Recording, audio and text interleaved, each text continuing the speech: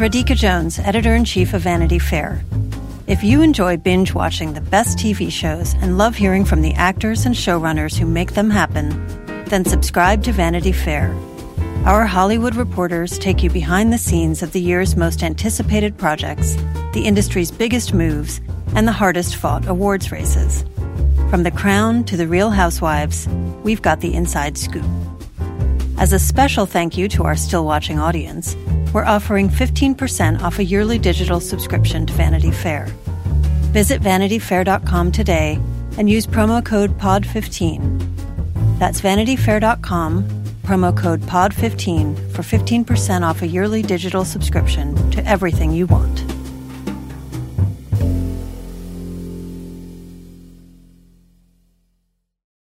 This episode is brought to you by Progressive Insurance. Whether you love true crime or comedy, celebrity interviews or news, you call the shots on what's in your podcast queue. And guess what? Now you can call them on your auto insurance too with the Name Your Price tool from Progressive. It works just the way it sounds. You tell Progressive how much you want to pay for car insurance, and they'll show you coverage options that fit your budget. Get your quote today at Progressive.com to join the over 28 million drivers who trust Progressive. Progressive Casualty Insurance Company and Affiliates. Price and coverage match limited by state law. So, where do you see yourself in 5 years' time? What do you want to be doing? What's the plan? I just want to be happy. I want to learn everything. I'll be stinking rich. He's going to London. London. I'm getting out of here. The districts men like us have always been hidden away in secret. But then there's the real world. There's a million pubs and things. I love it here. I came to London and I thought, great, I can be gay. We're gonna have a party every night. Hello and welcome to Still Watching. I'm Vanity Fair senior writer Joanna Robinson. And I'm Vanity Fair chief critic Richard Lawson. Right now, Richard and I, along with our colleague Anthony Bresnikan, are in the middle of a deep dive of WandaVision, but we are pressing pause on WandaVision really quickly. Richard and I are doing this one-off special episode to talk about the HBO miniseries. I suppose it's probably a BBC miniseries on HBO called It's a Sin from Russell Davies. This is a 5-part show that dropped in the UK a little earlier this year and is dropping all at once on HBO Max for your binging pleasure this weekend. Richard, do you want to tell the folks, give a tidy little summary of what It's a Sin is? Yeah, it's, like you said, it's from Russell T. Davies, who is the creator of Queer as Folk, which was a groundbreaking show in its time in the late 90s, who then went on to kind of spearhead the revamp of Doctor Who and has done some other interesting TV projects, and now is kind of returning specifically to gay homosocial culture, I guess. And this series is set in 1980, or the early 1980s in London, and it follows some young people, mostly gay men, as they start on their lives in the big city and pursue career dreams and love and all sex and all that stuff. But of course, during that time was when the AIDS crisis was really ramping up in the gay community. So it's a piece of history, gay history, I guess, epidemiological history, but also a kind of interpersonal drama.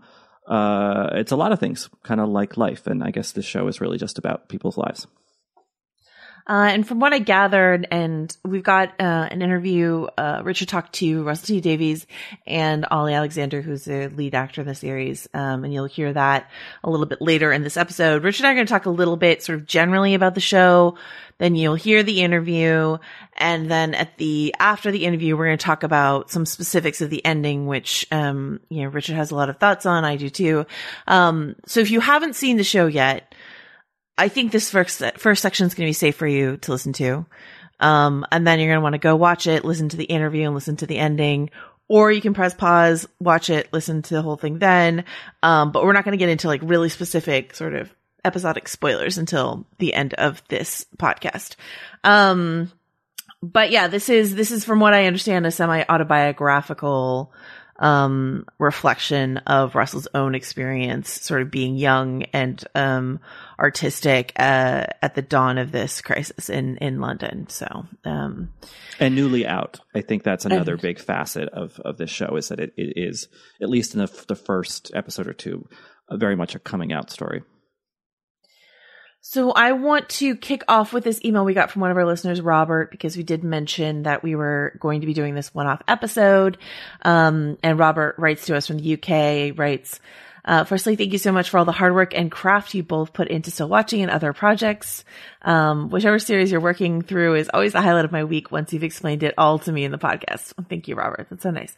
I wanted to write ahead of your It's a Sin podcast. The program was a very personal and intense watch for me as an HIV plus cis gay man living in Bristol in the UK. I'm lucky that I was diagnosed in 2010 at the age of 22, and so am completely fit and healthy on antiviral medication. Watching It's a Sin has really struck a nerve for the LGBT community in the UK, as there has been very little in the way of UK-based drama addressing the AIDS HIV epidemic. A lot of the history I knew through my own experience and research, but a lot of queer people my age have little to no knowledge of everything that went down in that era. The survivors of this era are the heroes of our community, the gay bar owners, charity founders, mentors, and activists who campaigned for all the rights we now have in modern times. Highlighting to the current privileged generation everything that happened, I think, is enormously important. Amazingly, the program has also broken records on 4OD, that's Channel 4's streaming service, and many heterosexual people in the country are finally becoming aware of the horrors of that era for the LGBTQ community. For me, the highlight of the show were the scenes, well, that's a finale spoiler, so I'm going to skip that. The two criticisms I would have of the show are, A, it is very much Russell's viewpoint on the era. The main characters are all cis gay men with no lesbians, only token trans representation, and little acknowledgement of the impact the virus had on heterosexual people, or in particular British people who have immigrated from Africa. Also, I found it deeply frustrating, the ending, which we will talk about. Sorry for the long email. Thank you all for you do. And I owe you a huge debt of gratitude, Rob. So it sounds like, I think Richard and I were both, well, I don't want to speak for you, Richard. I will say I was extremely positive on the show, and then have some questions about the ending. Yeah. Richard, overall, how would you characterize your feeling? Yeah, I mean, I think it's a show, I mean, kind of like life, that contains some really beautiful moments, some really sad ones, and then some ones that are a bit frustrating, particularly toward the end of the series. And I think that the emailer makes an important point, which is that Davies, and he'll talk about this in our interview, but like, this is based on his own experience. And so the purview does have to be a little bit narrower if he wants to be specific, I guess you could say.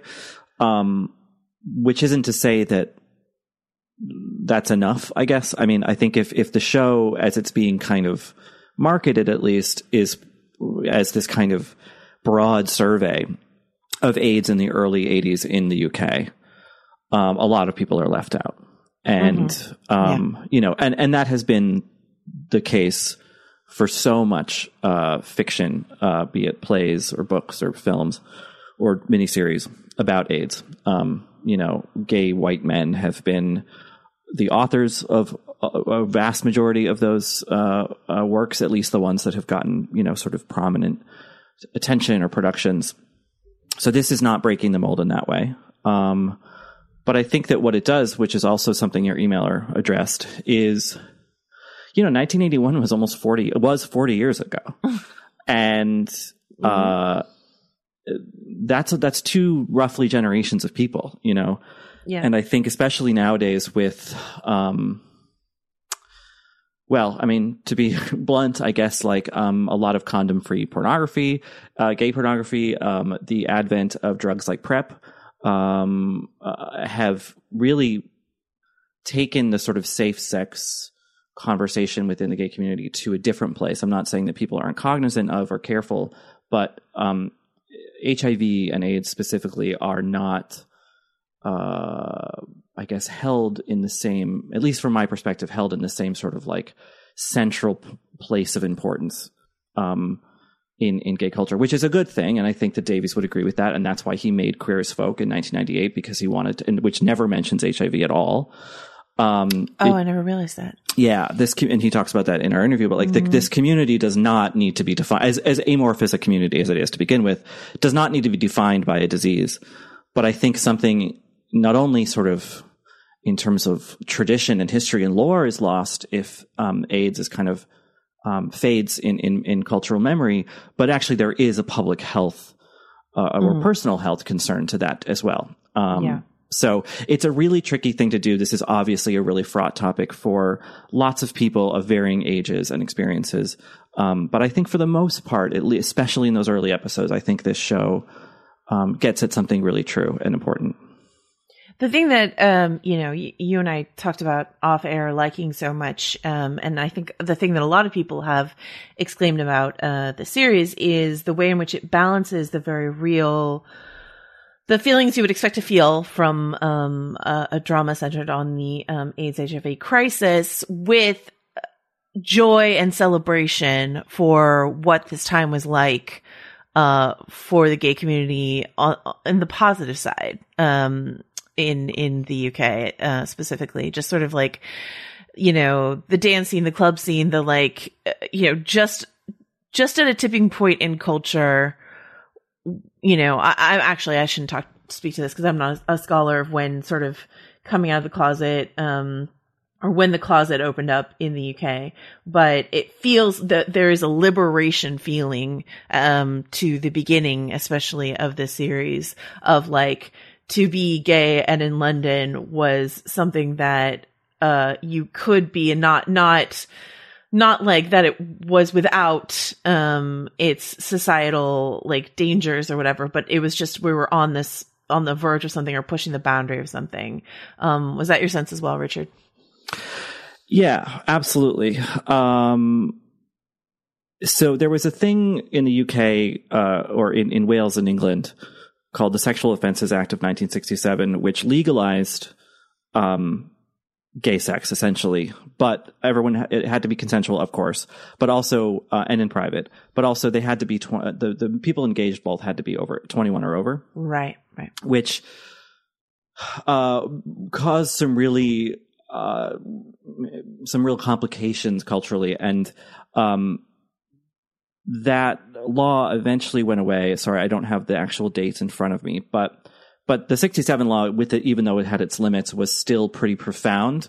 It was 2 years before Stonewall, and then this is 12 years later, 12 years after Stonewall. So there was a sense, there's a great documentary called Gay Sex in the 70s, which is mostly about New York, but it's about that kind of era and concomitant with disco and that kind of liberation, the sexual liberation, all this stuff, women's lib stuff, was obviously a component of that. Mm-hmm. And I think that's what's so arresting about the beginning of this series is that these kids are like just tearing into their new lives. Like they're just, in different ways, but they're so excited and then to have this thing kind of stop them in their tracks, so abruptly and horribly, that is lived reality for a lot of people still alive and a lot of people who aren't. I don't know, interesting is the wrong word, but I grew up in the 80s and 90s, and in the San Francisco Bay Area. I did a lot of throughout my teenage years, I did a lot of work that involved delivering meals to HIV/AIDS patients. I sat with them a lot. I heard a lot of their stories. Growing up around here, there was a lot of culture, a lot of film and television that felt like it covered the HIV/AIDS crisis, and it just never occurred to me until we got that email from someone, from Robert, that all of that was such a profoundly American point of view, that I did not grow up with a lot of global awareness of AIDS, that it was just very narrowly American. Did you have a broader experience than that, Richard, or does this feel like, pushing something open for you? Yeah, I mean, it does. I mean, I so much of AIDS narratives in the U.S. are about New York City and San Francisco, and in my own experience, my mother's brother, my uncle Bob, he died of AIDS in 1985, as did his partner and many of their friends. And he had a house on Fire Island in New York and a home in Manhattan, and so in my mind, and then sort of aided by a lot of plays that were written in the 80s and 90s, Angels in America being the most famous example, it all seemed like to be a very American story, and it was a very, very bad pandemic in America.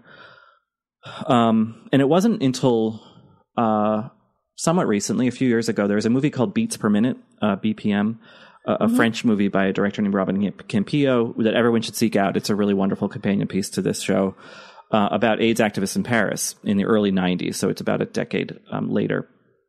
And that really opened my eyes. I mean, we are still talking about cis men and mostly white men, and so there are still absolute limits, to say nothing of the AIDS epidemic in sub-Saharan Africa. But anyway, BPM, I was just like, oh, right, like this was happening around the world, and I think it's really, even though the UK is not that far removed culturally, geographically from the United States, it is still, I think, important for American audiences to see that like. That there were different iterations of this same horror happening elsewhere. Yeah, and different governmental responses. Yeah. Like there's plenty that we can recognize in the American government's failures and the British government's failures, but they're different flavors, and it's very educational, to say the least, to watch It's a Sin, to see sort of what uniquely they were dealing with here.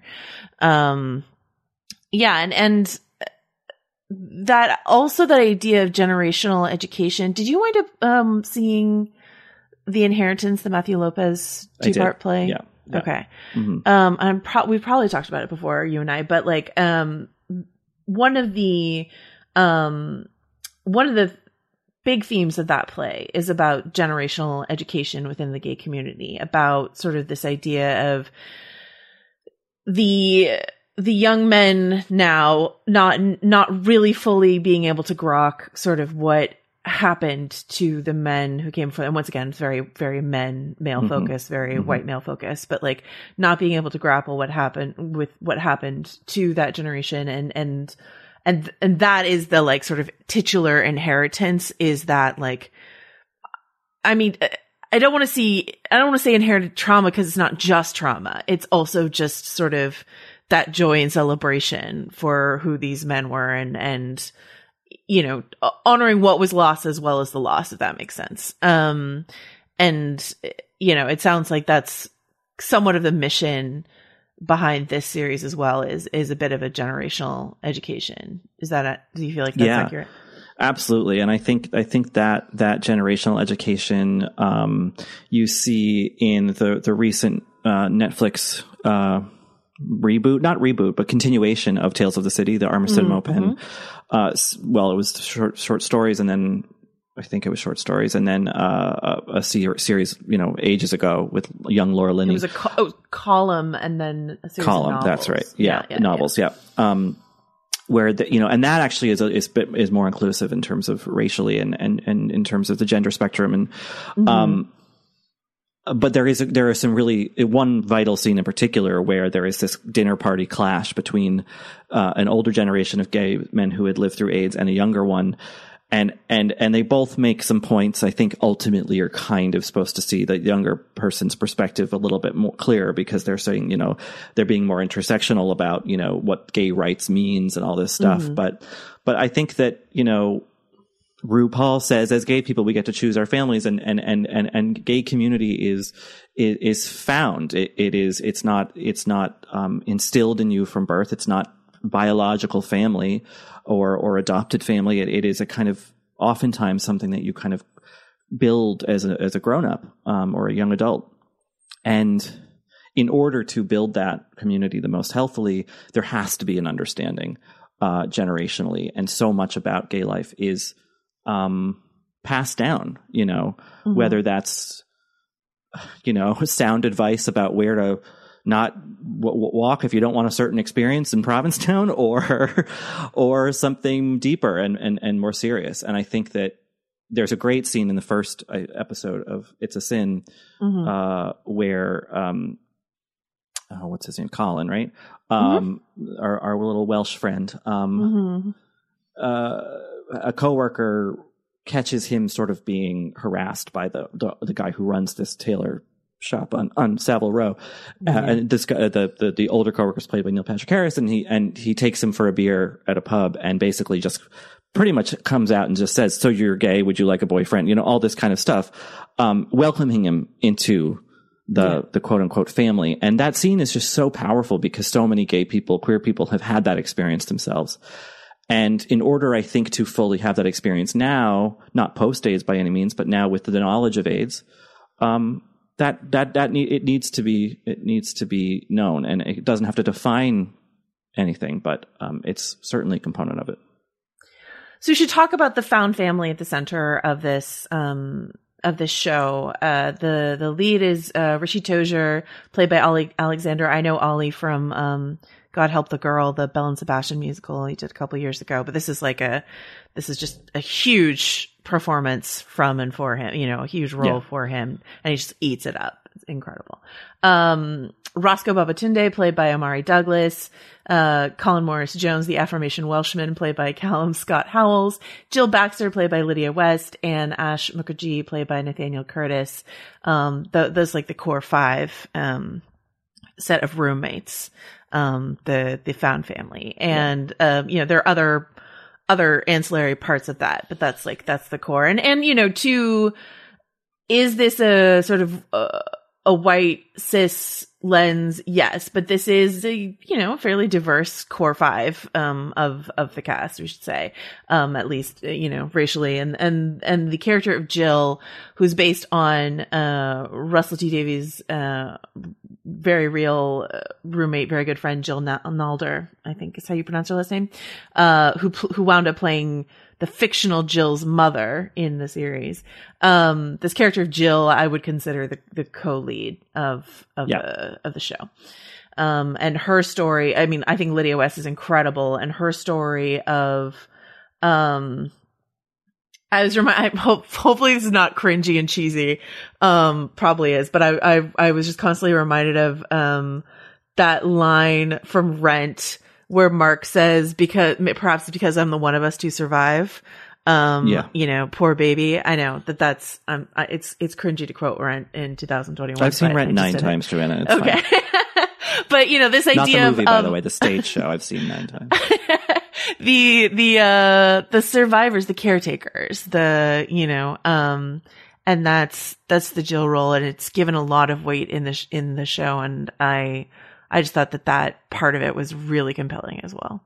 Yeah, I agree. And she's so good, Lydia West. And obviously a huge component of gay life then, gay life now, not just as, the stereotypical beards or fag hags or whatever, but as true participants and allies and in this case, carers, and advocates. I think, we can get more into the kind of critical stuff later, but I wish that Jill was a little more fleshed out as an individual, rather than kind of standing in as this. I know she's based on a real person, but to me, she sometimes stands in a bit broadly as like a figure of more people, Mm-hmm. But yeah, it's so crucial that she's in there, because you really don't see a ton of those characters in a lot of gay narratives, born out of the 80s and 90s. There are certainly women in them, but it's a brittle mother like in Nikki Silver's play in Pterodactyls, or it's a pill-addled woman like Harper in Angels in America. Not necessarily the women who, lesbians, straight women, all manner of women who were right there, alongside these people. Yeah, I had a friend of mine was watching the first couple episodes. I think it was yesterday, and he was talking to me about how kind of surprised he was by the joy and the humanity, and how quickly it introduces that tone, you know, like we were a little behind the scenes. Richard and I were sort of alerted by a very lovely HBO publicist that we might want to take a look at this. And I don't know about you, Richard, but I dragged my feet a little because I was like, I don't know that I'm like really excited to queue up a show about the HIV/AIDS crisis. Like that sounds in a pandemic year. Like that sounds a little bit tough to me. Then, you know, I'll admit that it wasn't until I started hearing sort of raves about it from the UK audience that I, you know, fired up the screeners that had been sitting there waiting for me. And the tone right from the start is such an interesting blend of that joy and hope with the other darker parts of the narrative. But my friend was texting me as he was watching it. He was like, even so simple as them all coming into the kitchen with the la, which is this like little way that they greet each other as like a found family. And it's never explained or dug into. It just is. And it's just a very simple, beautiful aspect of it. And it's something Russell T Davies has always been so good at. Like his Doctor Who era is my favorite Doctor Who era. And that show, when it's done well, is also about found family. His Queer as Folk, once again, was just like a depiction. Both the UK version and the American, remake were this depiction of gay life through a lens that, through that joy lens, which it just hadn't been, because it had been so much of the like quote unquote gay plague narrative. And it's like, what if we show you something else? Right.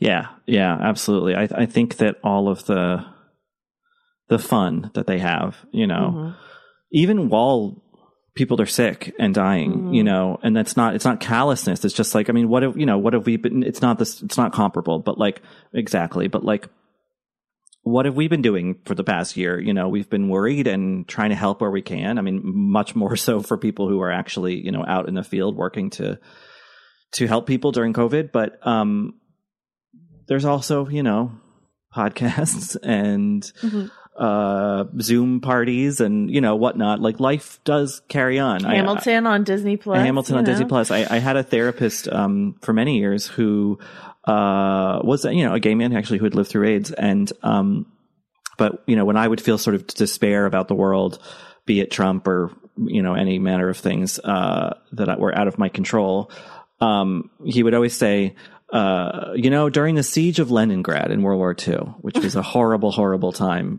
for those people, he was like, people still took piano lessons, and I love that. And I think that we see people taking the metaphorical piano lessons in this show, which I think is really a nice way not necessarily, it doesn't have to exist as a counterbalance to the tragedy because they're so interlinked, but just like, that's more the fullness of life. Like, and I think that the show gets that really well. And, that's helped immensely by these actors who are all great. All right. Is there anything else you want to say before we get to your conversation with Russell and Olly? No, let's hear it from the source. All right, let's do it. The Run Through with Vogue is where you'll meet all the most exciting people in fashion and culture. I am Fran Lebowitz, who should be the mayor of New York. We all support that. Yeah, we support that. Very nice. Nikki. Yes. It's been really great being in this beautiful pink room. All right, Usher, can you hear us? I can hear you. All right. Can you hear me? We can. We can. All right, here we are. On the podcast, you'll learn how Vogue really works. Sometimes we'll come in for a second or even third run through until we are AWOC. Can you tell us what AWOC means? It means AWOK, Anna Winter okay. I'm Cho Minardi. And I'm Chloe Mal. And we're the hosts of The Run Through with Vogue, where fashion and culture collide. Join us. It's AWOC. Listen and subscribe wherever you get your podcasts. Apple Card is the perfect cashback rewards credit card. You can earn up to 3% daily cash on every purchase every day. That's 3% on your favorite products at Apple, 2% on all other Apple Card with Apple Pay purchases, and 1% on anything you buy with your titanium Apple Card or virtual card number. Visit apple.co/card calculator to see how much you can earn. Apple Card issued by Goldman Sachs Bank USA, Salt Lake City branch. Subject to credit approval. Terms apply.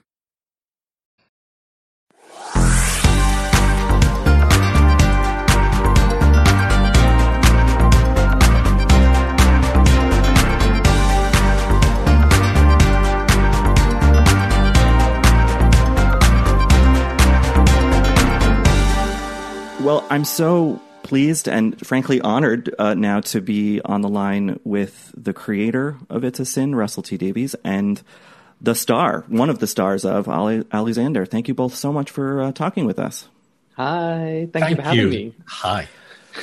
It's such a dense and immersive piece. I think it'll be hard to really get into a ton of detail in just a short conversation, but as kind of an overview, Russell, I'm curious if you could tell us a little bit about the origin of the show, how it arrived to you at this moment in your career, at this moment in time, because, you've done shows in the queer world before, obviously, but this is a kind of different story within that realm. So I'm just curious, how this struck you. Sure, yes. I'm very worried by any podcast that begins by describing it as dense. Be kind. It's a lot better than dense. That's a terrible word. Anyway, but yes, it's the story of... dense. Thank you. It's a story of 5 people who leave home. It's 1981. A bunch of 5 18-year-olds leave home like you do to go to university or to get a job. They end up living in a flat together in London at the beginning of the 80s, and they share a flat. 4 of the boys are gay and 1 girl, and it's the decade in which you come out, you come of age, the music's brilliant, you fall in love, you fall out of love. You're not just coming of age, they are coming out as well. But of course, starting in 1981, it's that decade where at the edge of the horizon, like a cloud on the distance, we're getting closer and closer and closer. There's a word, there's a virus. It becomes HIV, which becomes AIDS, which creeps into their lives. It starts surrounding them until it gets right into the heart of their lives. And it's 5 episodes set over 10 years. It covers the whole decade. It goes from 1981 to 1991. So you really live with these people.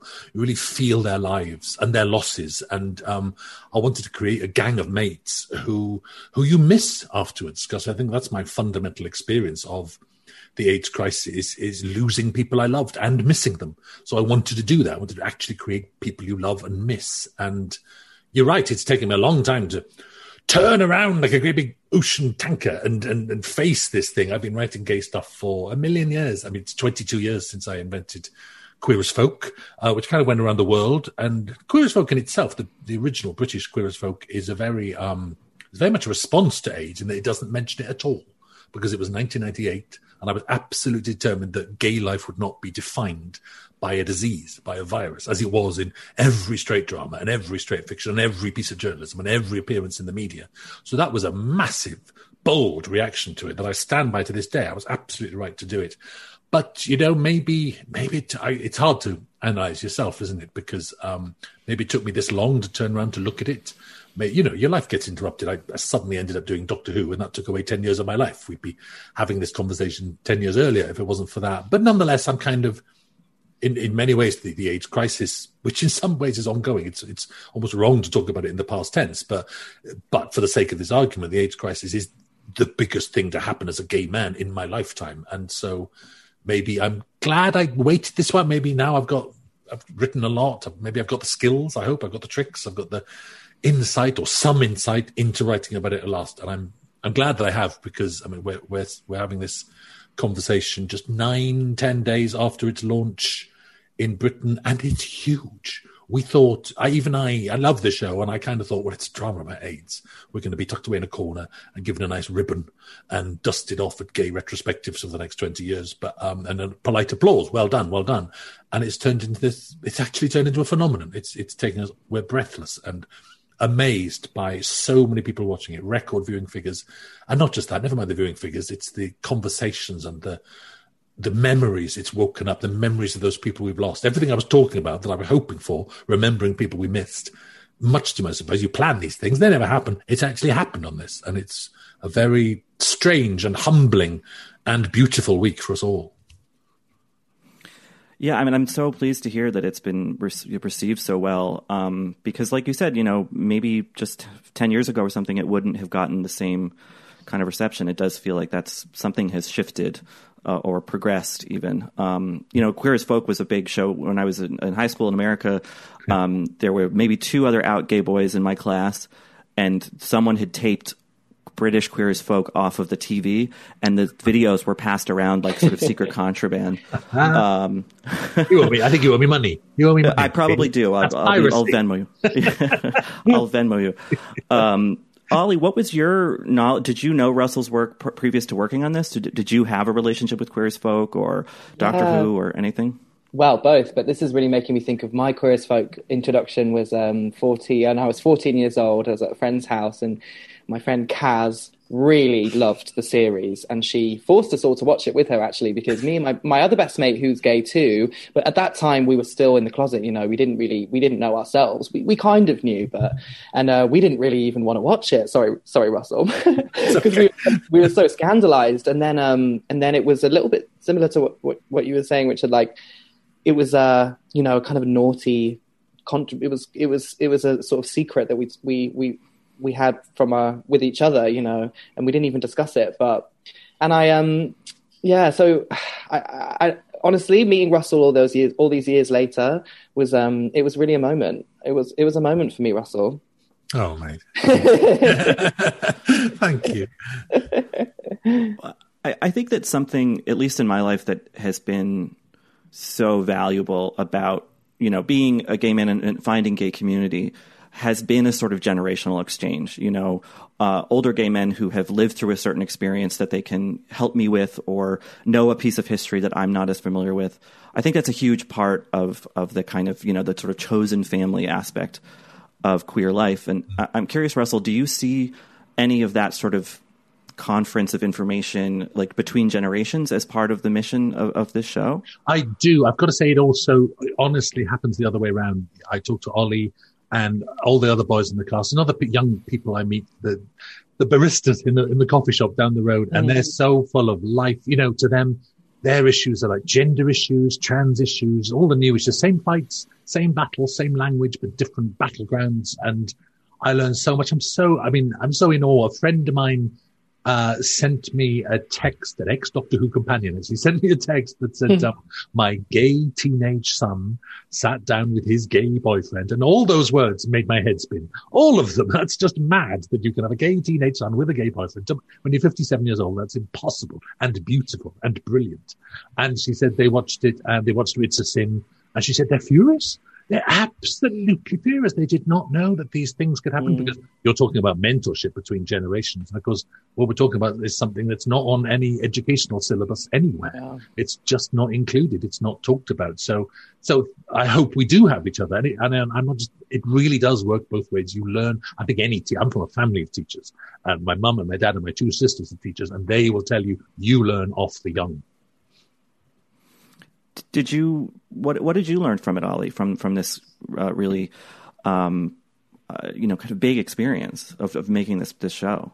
Oh my gosh. Well, I guess the whole area of HIV and AIDS was something I was really afraid of for a long time. And I didn't even understand quite why. I just linked it with my sexuality that I was kind of coming to terms with. And so over the years, I've kind of been, learning more and more about, the 1980s, what happened in what is queer history, what happened, and how has it impacted me? And, of course, it's the legacy of the AIDS crisis it just goes on and on and on. And the impact is so huge, and it affects us all in different ways. And I think I'm always kind of learning more about that. But coming to do the show and make It's a Sin, it was such kind of a very intimate way to engage with it, I guess. And, I can't help but be incredibly moved by not only the characters in the story in the show, but,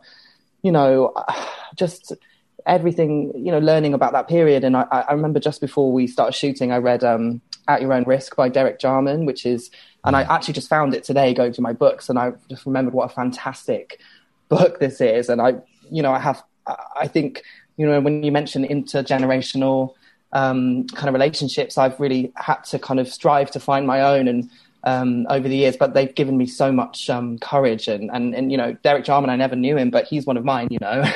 And it's and I don't know, I just think, wow, I'm so honored to be kind of, well, I suppose a part of this community, really, but to be a part in telling a story like It's a Sin. I think it's so important for people to, because, and like Russell says, so many people just had no idea, you know, lots of this happened in silence. It's yeah.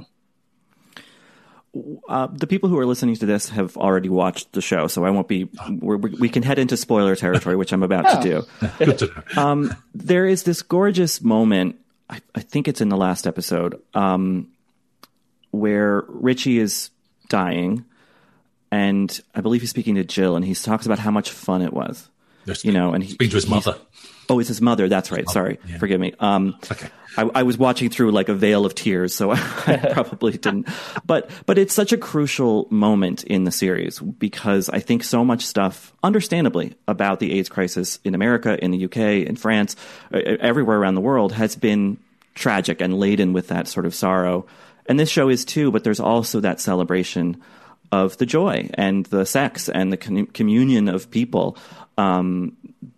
I'm curious, Russell, how did you approach that balance between talking about the sad stuff, showing the sad stuff, but also showing the pleasure of it, the fun of it? Yeah, that balance is exactly what I set out to write. That's one of the final speeches.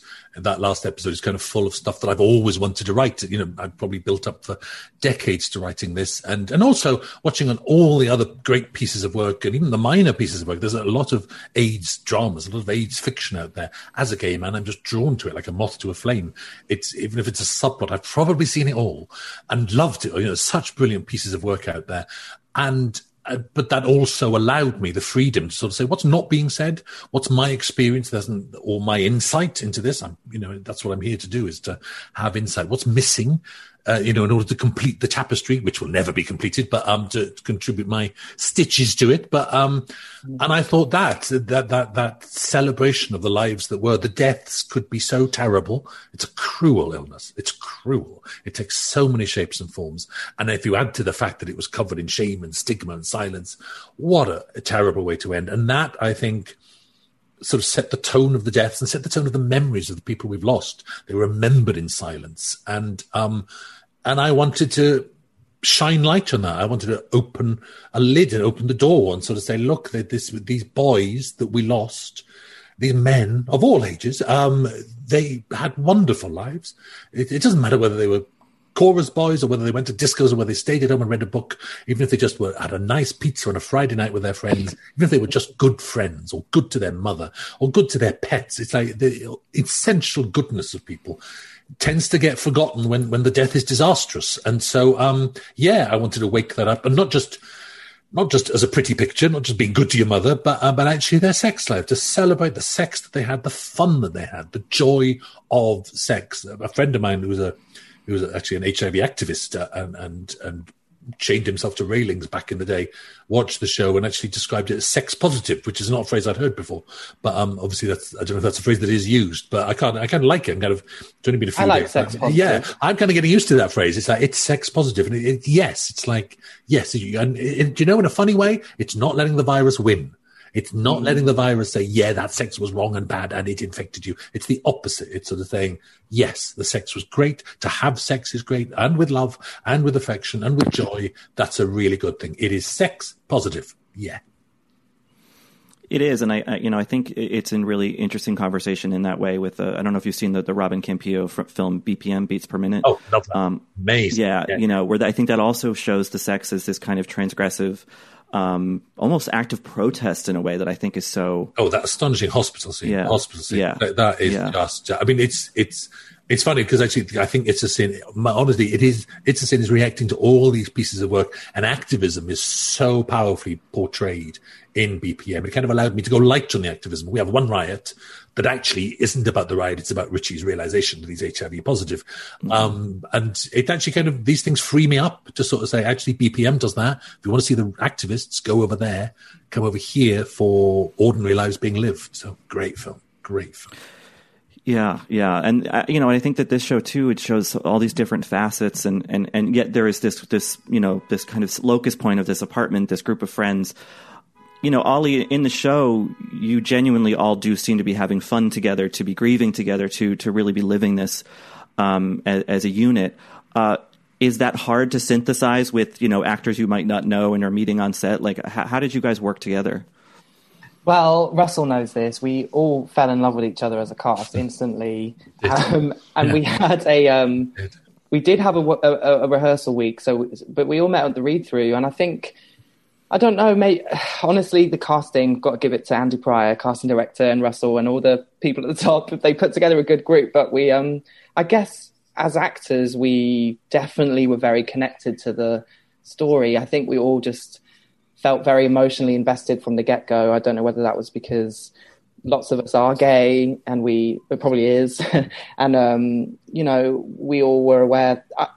I think, and it's lucky really that we did just click straight away, and because we really relied on each other throughout the whole shoot. And it was, a joy to work with these people. And I think, I don't know, I think it's just, you see how brilliant they all are.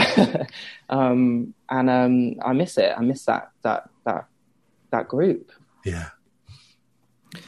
I know, Olly, in your music, you were using, male pronouns in a way that maybe a lot of other musicians who were gay or queer were not, they're hedging their sort of who the song was about. And now you're back in acting with this show. Do you feel any sort of, I don't know, mandate to do work that has a kind of social, political context to it? Is that how you sort of choose your creative pursuits, I guess? Well, not really. I guess I think I just jumped at the chance to work with Russell, honestly, and reading a script like this. I've never read a script like this or seen a character like this, and I think it's an interesting topic because you sort of kind of sometimes I think you kind of fit the politics onto it a bit retroactively, and I've kind of sort of experienced that a bit throughout my career, and I've often questioned myself, but it's always been super important to me to be politically active. But I've mainly kind of just wanted to do work that I thought would be really fun and exciting, and so if that makes any sense, I don't really. It does, yeah. It does. Another aspect of this show that I really feel I haven't seen done so thoroughly before is the figure of Jill, the character of Jill, who, in my read of it, is this testament to the many women and allies who were there during all of this and helping and watching their friends and loved ones die.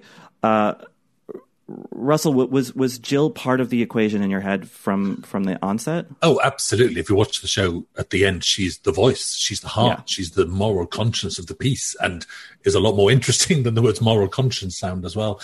She's based on my friend Jill. I couldn't even change her name, Richard. I couldn't. I sat here typing, thinking Alison, Sarah. No, she's Jill. I couldn't change it. So she is Jill. I don't know if you know, but my real life friend Jill went to London, lived in a place she called the Pink Palace, became friends with those gay boys, and then sat at their bedsides when they were ill and saw a lot of them out of the world and did such brilliant work. We got her to play fictional Jill's mother. So Jill plays Jill's mother on screen, which is a lovely circle being closed, actually. One of the great lovely opportunities in life to do that for your friend and for her to do it for us. And yes, of course, there are those ranks of helpers, those women who, and the gay men in this are not angels. They put upon her, they use her, they trap her into secrets. She takes it, she suffers, she rises above it, actually. I mean, you reach the final episode, and I always used to sit here at this desk writing it, thinking, Jill can see the world. She can see the world. She sees the world clearer than anyone else, and that's how she's able to pin down the the shame and the problems and the and not the villains, that's the wrong word, but those who could be better, those who should be acting better. And she tells them. And then you cast that, in walks Lydia West. And I mean, will we be watching her be a star for the rest of our lives? Yes, we will. Yes. She's shining, isn't she? She's shining and gorgeous. She's an awful woman in real life. She's terrible. She's a bore and a fraud. But A fraud. Fraud. What is she fraud? Give me my money back, Lydia West. But she's, sometimes you strike lucky. It's like Olly said, that bunch of people all walked in. You can't cast people to click together. You hope that they do. Right. And once in a while, a little bit of magic happens. And like you said, it's visible on screen. It literally is a shine and an energy on the screen. You think, my God, these people are mates. It's lovely. Did it make you think about any of the Jills in your own life, Olly? Or if you have them? Yeah, I mean, I think Jill, I mean, I feel so connected to this, honestly, to Jill and to Lydia, who played Jill. And it's and I think just her character and the way she really represents a lot of really caring people that I guess I've come into contact, I think, in my life. I kind of see a bit of that kind of reflected in her. And I'm so happy with the response with people watch the show, because Jill is so loved, and everybody really, that's really what everybody kind of says to me, is how much they love Jill. And I really feel like, because the boys do use her a bit, and Richie, I was always annoyed at Richie for kind of taking advantage of Jill, even though she's really the love of his life, but he can't really ever quite see it. And so now I really feel like, like Russell's saying, it's a full circle moment, but she's just shining. And she represents a lot of people, a lot of women, and a lot of, I just think it's really beautiful to see. Yeah. And Lydia has this intense scene with Keely Hawes at the end of the series. Yeah. And you had mentioned the word shame, Russell, and I'm curious for both of you, if either of you want to answer, like, where do you see shame operating in this story, in this world? Because I think it's a tricky concept in that, like, you're not showing that these people are living these sort of self-loathing, miserable lives, but of course there is that stigma or whatever you want to call it, kind of surrounding them in their lives. So I'm just curious, like, how did shame come into play in the creation of the show? Oh, well, it's the spine of the whole thing. And at the end, the moral center delivers a speech on shame. It's not even subtle. She's not even using analogies or metaphors. It's like she literally says, shame is this and it has done that. It's so on the nose, because sometimes writing has to be on the nose, and that's when it works. Because never listen to writing advice that says don't be on the nose. Go for the nose. Nose every time. It's true.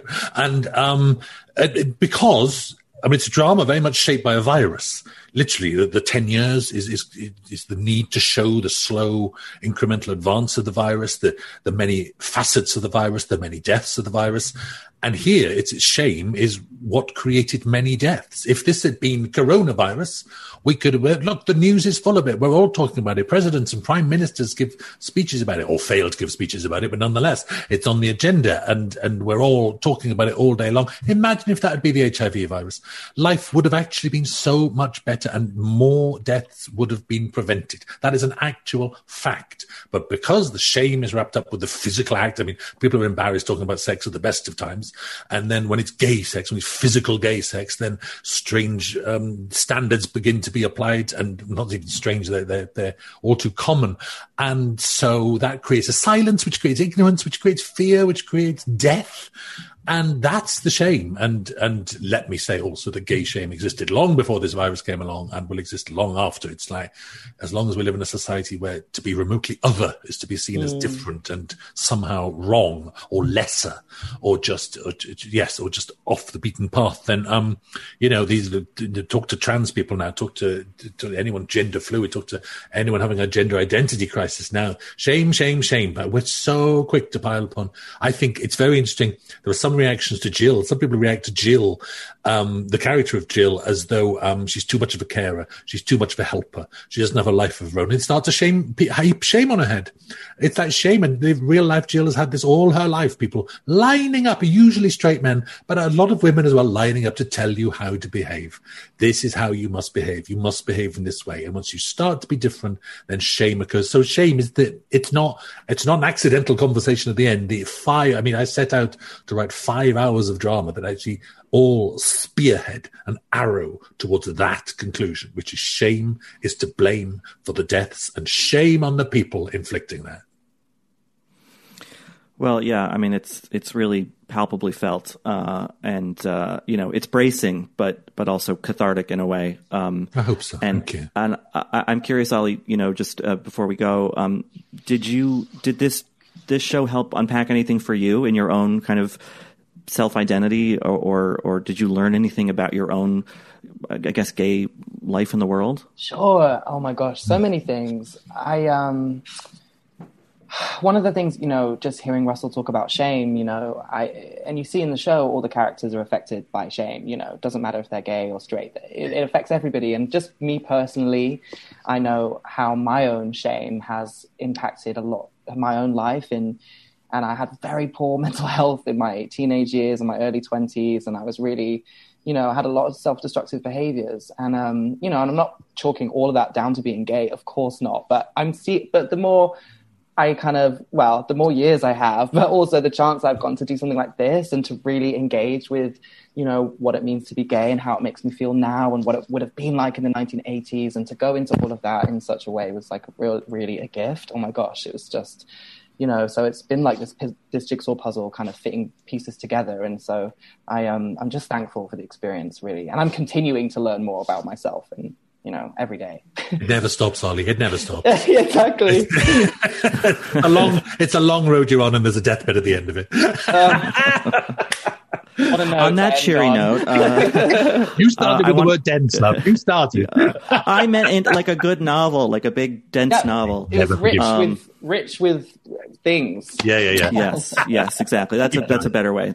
Well, I really want to thank you both, not only for talking to us today, but also for the show. It's going to have a great long life where people discover it of all ages, I hope. And thank you for making it, I guess, pretty simply. Really appreciate that. Thank you very much. Yeah. Good talk. Yeah. Thank all right, you too. Thanks again. Take care. Thank you. Bye-bye. Thank you so much. And if you are watching this video, either I'm dead or I'm in a very, very, very bad situation. She said, "Oh my God, I can hear gunshots. I can hear men outside." Where are they? What have they done to them? Are they dead? Are they not dead? There is one suspect, her father, the Sheikh. It's Madeline Barron from In the Dark. We've teamed up with our new colleague Heidi Blake at The New Yorker to try to answer a question about one of the richest men in the world, the ruler of Dubai. Why do the women in Sheikh Mohammed's family keep trying to run away? There's 5 policemen outside and 2 policewomen inside the house. So basically I'm a hostage. And he reminded me that Sheikh Mohammed can get me anywhere. Because you're a rich and powerful person, you can effectively break any law you want in our country and get away with it. The Runaway Princesses is available now. Follow In the Dark wherever you get your podcasts.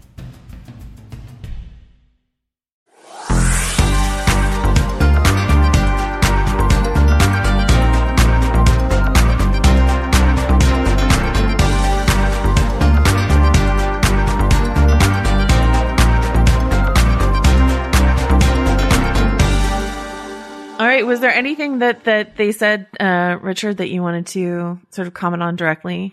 Any answer you were sort of surprised by, or? Well, I'm not always the most intrepid interviewer, and I really wanted to just let Russell and Olly talk about their work because I think it's so worth talking about and worth hearing about and worth watching. But I did bring up the sort of shame sort of summation at the end, which is, there's a big monologue. Okay, wait. So really quick, we're going to talk about the ending of this series. If you haven't seen it, go watch it. Yeah. Hopefully you went and watched it before you listened to Russell and Olly talk about it, but, I want to hear what you think about it, Richard. Yeah. I mean, so anyway, I brought it up and I didn't really push back against it. And, cause I wanted to hear what he had to say, what his sort of reasoning was for at the end of this series, kind of right after we've seen Richie on his deathbed talk about what fun they had, why he chose to kind of then turn it back around to this kind of shame thing that shame imposed by family and community and society at large was directly responsible for the spread of AIDS, for AIDS death, and I think in some senses for like anonymous sex and things like that. And so I don't really know how far I want to follow that portion of the show into its like reasoning about what was kind of animating these characters, because I don't know. I don't know I want to hear what you think, but like watching the bulk of It's a Sin, I don't really see that shame. I mean, it's obviously there. I mean, I'm not going to deny that. I mean, that's still a huge topic of conversation for queer people now, is self-loathing. I think gay men, have a one varietal of that, which is tied to patriarchy and misogyny and fear of effeminacy and all that stuff. And so I'm not denying it, but I think to kind of have that be one of the last big notes of this show doesn't quite feel right to me.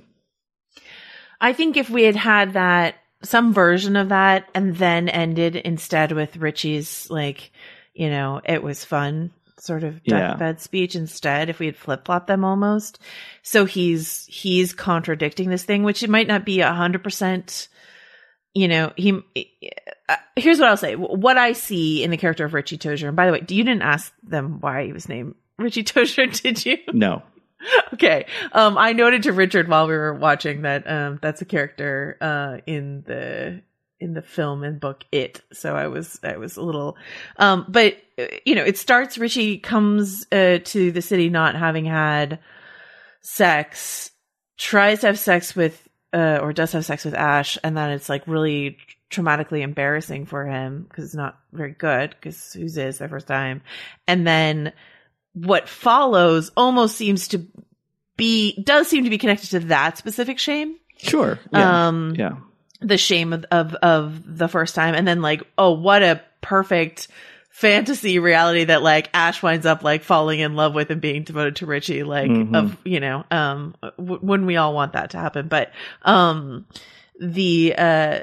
that shame, which I didn't mentally connect to the shame of things he was holding from his family, from his mother, played by the great Keely Hawes. I didn't connect those shames, but I suppose like I think there's a broader commentary that you could make about lack of sex education, any sort of shame attached to sex, but specifically, gay sex, if it's talked about even less than cis or straight sex,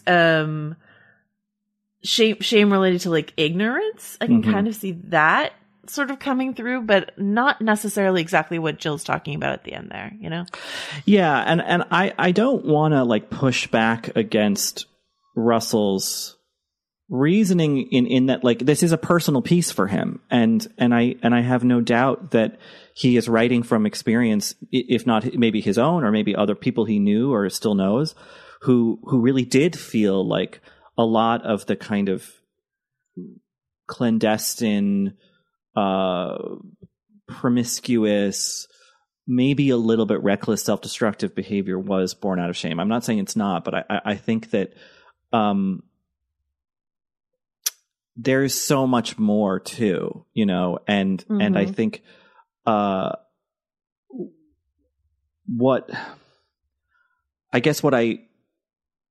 I really wanted was, I'm going to back up, because I think that it is interesting how this is sort of mirrored recently with people getting upset at gay men for going to Puerto Vallarta during quarantine and having sex parties in New York City during quarantine, and kind of carrying on. And there was this weird echo of a lot of rhetoric from back then. As I wasn't conscious really back then, but from what I've read and what I have understood. And the topic of shame came back up, and I saw some, long Instagram captions and maybe an essay or two about about self-loathing and all that kind of stuff, and where that self-loathing is coming from and how it manifests. And it just was sort of accepted. It's this kind of like shibboleth of gay life sometimes, that like, this is not our original sin, but our original sort of albatross, like this thing. And I think that is true for a lot of people. I grew up very, on the much more accepting side with family and community. And I lived in big cities in the Northeast of the United States. Like, I was very lucky. I just wanted a little bit more complexity, I guess, at the end of this series. So that wasn't the only sentiment that sort of echoed in my ears when the show ended.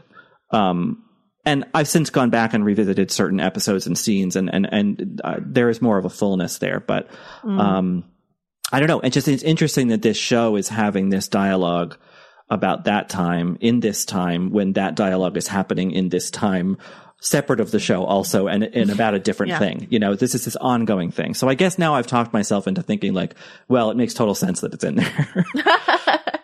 I want to circle back to the two little paragraphs that I cut out of Rob's email. Yes, yeah. That had to do with the ending here, because I think it's directly related, right? So Rob writes, "For me, the highlight of the show were the scenes in the hospital in the final episode in which Richie had to tell his parents he had AIDS. The conversation was so redolent of my own experience of telling my parents/family I was positive, although my family, after initially being frightened/distraught, have handled it amazingly. The feeling of shame of admitting to your parents that you've contracted a sexually transmitted disease and the mental images that suggest in their heads is quite a defining moment in my life." And then to a little later down in the email, Rob writes, "I found it deeply frustrating that the final note was the despair of Richie's death. The show did nothing to destigmatize the virus for the viewers who are not well informed about it. I wish there had been a final flash forward scene of Jill as an HIV nurse telling a newly diagnosed HIV positive person that is now a treatable disease and you can live a long, healthy life, posing little/no risk to others when on medication." So I think it's not sort of exactly what you're saying, but a wish for, even as this show balances joy and despair, and as you said, not making them either or, but making them sort of blended throughout the whole thing. The fact that it ends more on the despair than it does the joy, even though there is this sort of like celebratory, wake-esque, found family celebration of Richie, like there could be even more uplift right at the end there. Yeah. And I think, I'm so glad we got that email. And I would also point people to a Substack written by a man named Brian Mullen, Mullin, who is from London and works in theater, and wrote something called "How'd You Get It? /Such a Shame." And it's a long piece about these exact topics in It's a Sin that is worth seeking out and reading. It's very critical of the show. Yeah. But it's really, illuminating in a lot of ways. He's also, I believe, positive. And, I think, there was a discourse, which is a generous term for it, on Twitter a couple weeks ago or last week. I don't remember anymore, but, where, some younger Twitter person was talking about not knowing older gay people, and then someone said, well, that's because an entire generation was wiped out, and then other people said, what are you talking about? And I think there is, among some young queer people, this dramatic notion that like literally there is no gay person between the ages of 40 and 70. Right. Which is not at all true. Many people died from AIDS. But many also survived, either uninfected or with positive status, and have been, on really like increasingly effective medication for many decades now. And that's a really important thing to know, and like Rob says, to destigmatize.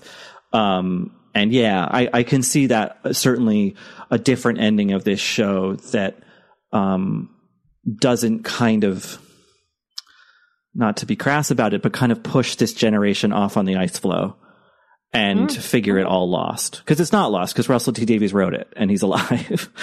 And Stephen Fry is in it. Like it's still, There's evidence of survival everywhere. That was the odd math that I was doing, or the morbid math, I suppose, when Russell T Davies, I know he's Welsh. And so I was like, oh, maybe Colin is his sort of fictional analog. And so Colin will certainly survive. And then very early doors did not. And then I was like, oh, well then I suppose he's the Richie. And then Richie didn't survive. And I was like, okay, then, perhaps he's sort of in everyone and didn't do the thing where you inject yourself so completely into the narrative. But, when we talk about, it was Fran Lebowitz who was talking about sort of the generation of people we lost to AIDS. And as you say, it was not a complete generation, but making that idea that because we lost so many artists, that we lost the ability to be critical. Is that not her point? Well, she was talking about artists, but also art lovers, the people who would go to the symphony and go to the ballet and go to the theater. And she's like, the reason you see all these old, straight couples is because all the other people went away, they died. Which she's being dramatic. I have my issues with Fran Lebowitz, but I did not like Pretend It's a City one bit. But that's the thing, is that sentiment. I've used it before because it carries this dramatic weight. It's this kind of, I don't know, synecdoche for a broader gay tragedy, I guess, to say this generation was wiped out, and it was certainly really, really, really, really harmed and dealt a severe blow, but not everyone was, I think part of I don't know if this is true, but I wonder if part of it has to do with trying to make the lost felt by people outside the gay community. I'm thinking specifically of not that it should be hard, but sometimes it can be hard to get people to care about things that they think don't directly affect them or theirs. And there's a lot of miseducation about that around the HIV/AIDS epidemic, but I'm thinking of the documentary Howard, which I really loved, about Howard Ashman, that came out, I think it was 2 years ago, that was at the festivals and then on Disney Plus just this last year. And the idea of a figure like Howard Ashman, who is so integral to so many childhoods, and saying, sort of towards the end of that documentary, saying, think of all the Howard Ashman Disney musicals, or stage musicals for that matter, that you could have had if this disease had not taken him so young. And it's, I don't know if it's, monstrous to try to make people empathize that way, but it is one way to say, this does directly affect you and the things you love. The things you love were created by people who were taken by this, That's something I've been thinking about as it relates to Howard specifically. Yeah. Howard Ashman is I feel like, a really, potent example of that. Studying theater in college and doing, tangential theater stuff in New York when I first moved here. Another name I heard was Michael Bennett, who directed the original production of A Chorus Line, and it was just a revolution of staging, and and he died of AIDS complications many years ago. And I don't mean to harp on the show for showing death. Of course not. It's just I think that maybe it's the time we're in right now, but I just craving that little bit of light at the end of this experience, Yeah. But I also, on the plus side, I mean, there's so much about this series that I think is really not only engaging and I dare say entertaining. I know that's a weird word to use about this show, but it is. I think it's really, I mean, the fact that it's been so huge on UK, on a big network there, and there's so much sex and it's so frank, and it's not, I think about the movie Stonewall, the Roland Emmerich horrible thing that is Stonewall. And I like Roland Emmerich's movies. I even like Anonymous, the Shakespeare authorship movie. But that movie is just so steeped in horrible tropes. So one of them being that the hero of the tale is this strapping farm boy sort of jock who has this kind of shamey sex experience in his hometown and then comes to New York and is sort of the worship object of everyone around him and throws the first fucking brick and, and yells gay power. Like that movie is absurd for so many reasons, but it's my favorite Richard Lawson scathing takedown is your Stonewall review, honestly. Yeah, well, that was a funny experience because at the press screening, it was like a Friday late morning. It was packed because it was the only screening they had in New York. It was screening in Toronto at the same time at the tail end of the festival. And I was already back in New York. And, for the first 20 minutes, everyone's trying to be professional journalist critic type. And then maybe 35 minutes in, one person laughed and then no one could contain themselves. And there was just laughter throughout the rest of the movie. It was kind of a joyous experience, communal experience. But anyway, that's to say that I think that this is a sin, avoids a lot of those kind of creaky tropes and problematic tropes. There are issues with this show, but I think that the way that Richie is framed as, a sexually desirable person, he has many lovers, but there isn't this kind of worship, and he's a selfish person. He votes Tory. He's a really complicated character. And I think that is its own kind of honoring of complexity. I think that too often in narratives about disease and dying, doesn't have to be about AIDS, the afflicted person takes on this kind of saintly glow, and they are this precious thing being, sort of gently pulled out of the world. And that can be true. But also a lot of people who die of AIDS or other things were complicated, difficult people. And I really appreciate the way that Davies does that. And I appreciate the way that he sets Richie in conversation with Colin and with their other friends. And I believe that they're friends despite their differences. And I think seeing that kind of, gay and gay adjacent or ally camaraderie in a big glossy TV miniseries is pretty. It feels striking, there's maybe been something like it before. You could argue Looking or Queer as Folk, certainly, but this has a sort of richer timbre to it, I think. Yeah, to go back to what you were saying about the show being surprisingly entertaining, there's sex montages and there's also sort of Richie doing direct address to the camera, walk and talks, just giving out complete denials about the realities of the AIDS crisis. And it's funny in that sort of Big Short way, in that it's also, it's disturbing and funny and entertaining at the same time. And from my experience watching it, I was like, oh my God, am I allowed to be having this much of a good time, while watching this story where people are getting sick and dying? Is that allowed? And just once again, I don't know how to properly praise this for a truly masterful balance of tone in that way that makes it okay to enjoy the outrageousness that is Richie's sexual exploits, and then come crashing down to earth with other things. I'm curious, can I go back to that Substack you mentioned? I'm sorry that I have not had a chance to read it yet, but is the point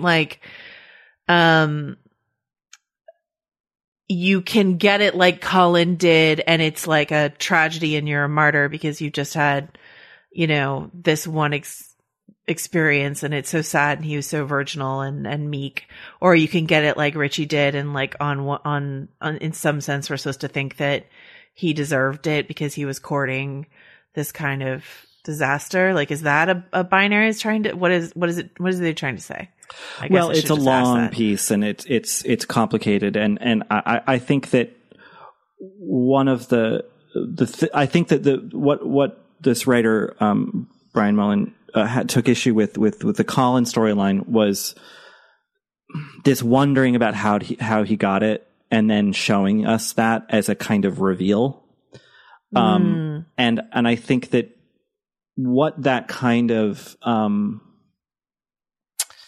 I don't know how to call it, kind of pathology in a way. Like, it's not contact tracing. You know, it doesn't, we don't really need to know how he got it or who he got it from, in the context of this story and the show.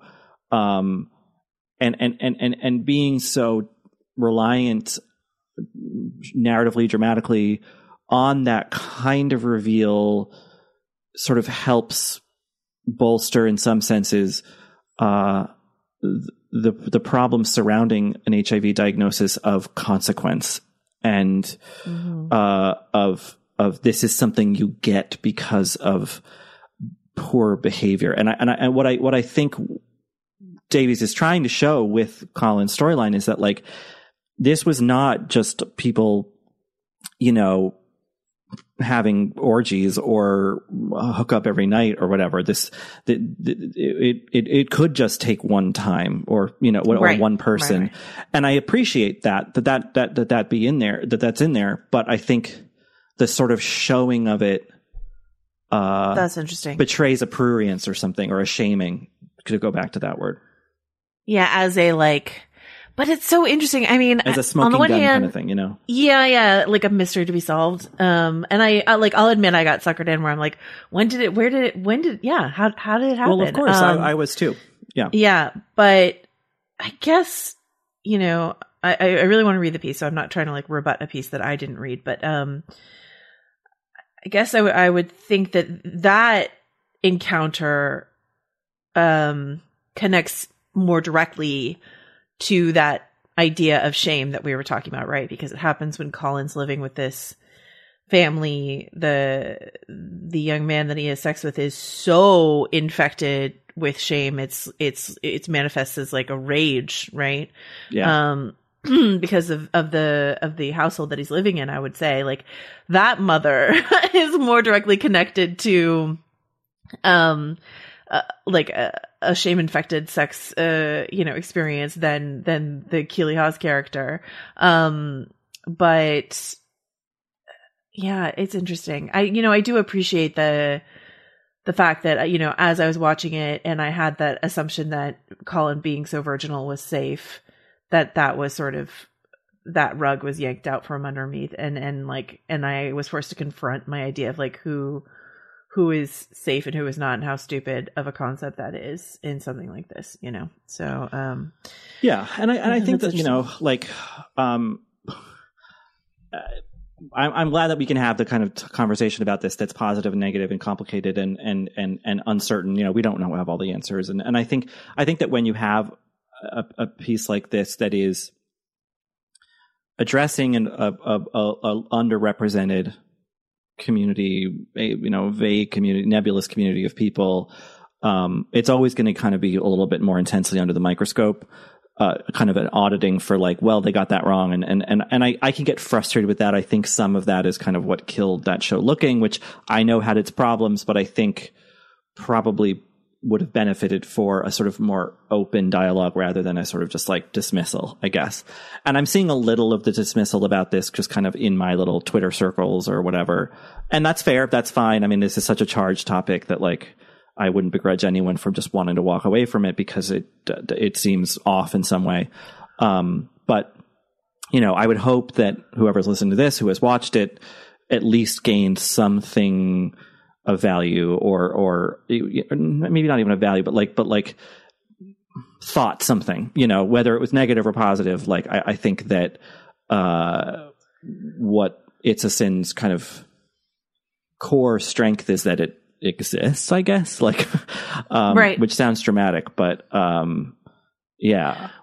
Well, it might feel like, well, something I think about a lot when it comes to, you know, watching. It's funny, you know, you and I have been doing this podcast, this other podcast, Little Gold Men, and we've been sort of coworkers for long enough that, you know, I start to view a lot of like gay art, gay stories, like through your lens, because, you know, it's my most immediate sort of conversation that I usually have around these things. And you helped me open my eyes about this idea of like can we have something other than a coming out narrative? We've had plenty of that. I'd like something, and then what? Like, can we have something else? Something like that. And so, do you think that there are ways in which It's a Sin feels a little, even though there, it's not as much a coming out narrative as it might otherwise be, but like, do you think it feels regressive to some people, like beginners, in a way that like, and maybe that just has to do with the fact that this story hasn't existed for the UK audience, but Americans are like, we already know this. I don't know. Yeah. What do you think? I mean, I think that's such a matter of perspective, and that perspective is gained from, a variety of things, lived experience, age, whatever. And yeah, I think there is an air of been there, seen that, done that, whatever. We get it, But like we said earlier, this was 40 years ago, and and a lot of people aren't steeped in that kind of education. So it has that benefit to it. I've seen other people critical of the show say that it's kind of like aimed at a straight audience. Yeah, I was going to ask that. Which, as like, well. Okay. Like, I that doesn't bother me, because what it's doing is, and that it's a hit. It's like, well, straight audiences in the, middle of the UK or whatever should see this, and that is its own kind of destigmatization. Granted, there are issues with some of the show's portrayals and who they omit. So it's not a perfect thing. It's not a perfect messenger, but it is something. And, I share the frustration of many queer people that like there isn't enough stuff that like it isn't sort of that is about us roughly, but it isn't really aimed at us or marketed to us or sold to us, or one little representational triumph we're supposed to be like clapping for Disney for their exclusively gay moment in Beauty and the Beast or whatever. Like, yes, of course, that is a frustration. I wish we had more movies and shows, that were really kind of niche and like intra, dialogue about queer experience. Yeah. But like wanting more of that doesn't mean we necessarily need less of something like It's a Sin. Yeah, it's interesting because I think, Queer as Folk was introduced to me via when I first moved to the city, out of college. My straight female roommate was the one who like gave me her Queer as Folk DVDs or whatever, and I watched it. And like, hopefully not in like a classic straight woman fetishistic gay sort of way, but just sort of like, it was just a really fun show to watch. And I think I remember this, please correct me if I'm wrong, Looking on HBO was happening and ended sort of just when you and I were starting at Vanity Fair. I think it was like the first couple of years that we were there. And I remember you writing a piece when it ended, or maybe it was just a tweet, but it was just sort of about like, here was a thing that felt a little less queer as folk, a little bit more like for us, by us, like for exactly us. Yeah. And it was rejected by the audience that it was meant for. Is that an accurate memory, Richard? Yeah, no, I did write something to that effect. I actually ended up, the funny thing is I was not even like that passionate about that show, but I ended up writing a couple defenses of it. One when it first premiered and then one when it ended.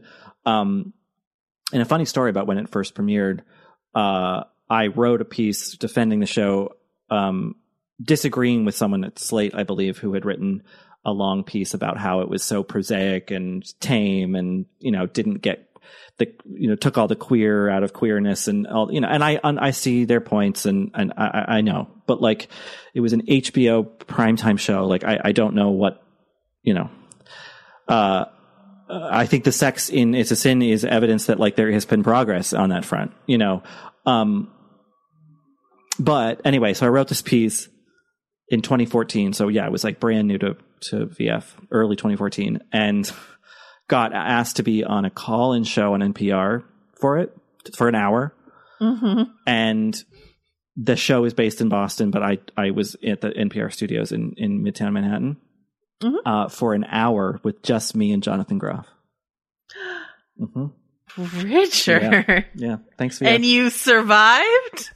You lived to tell the tale? My goodness. Well, I'll tell you a funny story about that. No, I don't think I should put it on. I'll tell a Jonathan Groff story that maybe I shouldn't. When I interviewed him for Frozen 2, he complimented my shoes when he did not have to. He just said nice things on my shoes, and I definitely clip, that was part of my longer audio of my interview with him. I clipped that one section and sent it to my aunt who was obsessed with Jonathan Groff. And I was like, Jonathan Groff said something nice about my shoes. And I just wanted you to know that happened. Well, good. I guess we're off topic now. Yeah. Jonathan Groff compliments. There are definitely people listening just rolling their eyes about Jonathan Groff. And I get it. I know. I get it. But anyway, that's a long way of saying that, I don't think that It's a Sin is perfect. I don't think that it, is a completely holistic representation of anything. I think that for what it is, though, and what it's trying to impart upon its audience, be that older gay men and other people who are, as a kind of memory piece for them, some sort of catharsis. I think it serves its purpose well in that regard. I think it hopefully serves its purpose well as a bit of advocacy for audiences who wouldn't normally watch something like this. And maybe it's not melodrama, because it really did happen to people, but the drama, the weepiness, the tearjerker stuff, that is often a way in for people. It's a route toward compassion. And I guess you could argue that people who aren't compassionate towards queer people wouldn't be watching it to begin with. I don't know that that's true. Maybe it's true for most people, but it might not be for everyone. And in that way, I think it's worthy. And that might sound square or Pollyanna or not very 2021 of me, but I do believe that when the product isn't Stonewall the movie, this is far from that, despite its, some of its issues. I think that is absolute that's value right there. Well, that is a great summation as any of the value, the joys, and as we mentioned, the flaws of It's a Sin. I love talking about television with you, Richard. And I love that, this space exists for us to be both praising and criticizing something. I think that's the sign of something that's interesting. And thank you. I think it was your idea to do this one-off episode. I'm really glad that we did it. And, is there, I guess I'm putting you on the spot here, but before we go, is there any other, if people watch It's a Sin and they really loved it, what would be the next thing that you would suggest for them to seek out to watch? Well, to watch, I would say BPM for sure. There's a lot of, similarities. And as people who've already listened to the interview with Russell and Olly, I brought that movie up, and Russell was very high on that movie. So those are definitely in conversation with each other. But if people want more specifically the London experience of this time, there is a mini series based on this, but I don't recommend watching that. But the novel by Alan Hollinghurst called The Line of Beauty is a really extraordinary novel about a young man. He could be friends with these kids, a young man in London who gets kind of taken under the wing of this wealthy family during the height of Thatcher, or the beginnings of Thatcherism and AIDS in London. And it's this kind of beautiful epic about his experience over those years. Really worth reading. If you like it, read more Alan Hollinghurst. He's incredible. There's a lot out there. I wish that there was more from diverse voices. That stuff is there. It's just maybe harder to find, or not as readily, doesn't spring to mind as readily. But, those two things I would recommend: A Line of Beauty and BPM. Excellent. All right. Until, we return, I suppose, with more, comic book show, which we are hoping might be the gayest thing Marvel does yet. I don't know. We have high hopes. There's only a couple episodes left, but maybe. Richard, where can folks find you? Well, I have a review of It's a Sin up on VF.com, along with some other reviews. Well, I have reviews every week, tweeting at Rylaws. I'm at Jo Wrote This. I'm also on VF.com. You can find a conversation that I had with Lydia West, who plays Jill, up there. And we will see you back for WandaVision. And then also, we don't know what we're doing next. We haven't decided. So if you have any suggestions of stuff that's on the horizon, Kate Winslet's doing an outrageous accent in an HBO show, and that's kind of exciting, but it's not till April. So if you guys have any thoughts or feelings about what we should watch next, you can email us stillwatchingpod@gmail.com, and we will see you next time.